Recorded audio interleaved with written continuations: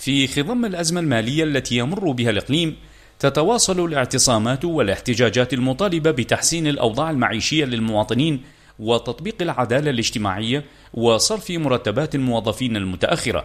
وفي هذا الإطار اعتصم العشرات من ذوي المهن الصحية أمام مكتب البرلمان الكردستاني في السليمانية للمطالبة بإعطاء وزارة الصحة الأسبقية في تسلسل توزيع رواتب الوزارات وصرف مخصصات الفرق الطبية الموفدة إلى جبهات القتال لمعالجة قوات البيشمركة والعمل على إنهاء أزمة تأخر صرف الرواتب.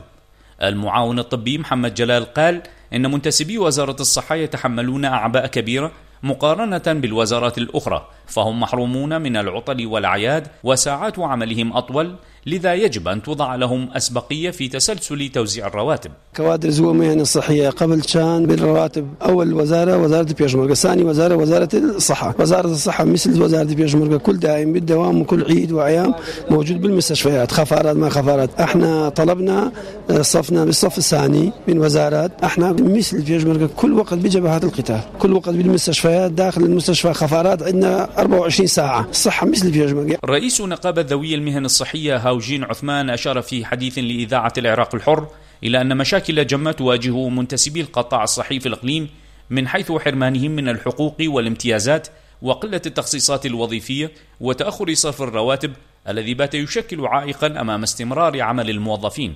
وأضاف: صدانتي من لبركاني جنگا شان بشاين دزگای تندرستی پیشمرگه بلان تاكو يسا حكومت هيج أوريش. أعددنا مذكرة بمطالبنا للبرلمان والحكومة، وفي حال لم يتم الاستجابة لهذه المطالب سنتبع جميع الطرق المدنية للحصول على حقوقنا. نعتقد أن منتسبي وزارة الصحة يتعرضون للغبن وعلى الحكومة الالتفات إليهم. فرقنا الطبية متواجدة منذ نحو سنة في جبهات القتال لمعالجة البيشمركة، لكنهم لم يحصلوا على أي مخصصات، وها هي الحكومة تضع وزارة الصحة في آخر تسلسل توزيع الرواتب، وهذا شيء غير مقبول. لتندرستي السليماني دامزران كاني راجي راوا ل 2012 وصوت له حكس مان هيك امري تعيينات يعني هي بلام راجي راوا. عضو البرلمان الكردستاني شيركو محمد أمين أكد أن مشكلة تأخر صرف رواتب الموظفين باتت تهدد عمل المؤسسات الحكومية في الإقليم، وأن على الحكومة الإسراع في إيجاد الحلول لتفادي حصول أزمة أكبر.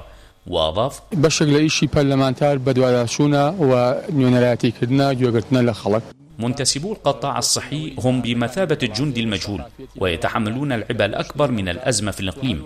مطالبهم مشروعة وسنسعى إلى طرحها في جلسة البرلمان القادمة. تم إبلاغنا من قبل لجنة الطاقة والثروات الطبيعية في البرلمان ووزارة الثروات الطبيعية بأن مشكلة تأخر رواتب الموظفين ستحل خلال الأشهر القليلة المقبلة، ونتمنى أن يكون ذلك صحيحا. نؤكد على ضرورة تشكيل صندوق عائدات النفط ليكون عونا للحكومة في حال حدوث أزمة مماثلة مستقبلا.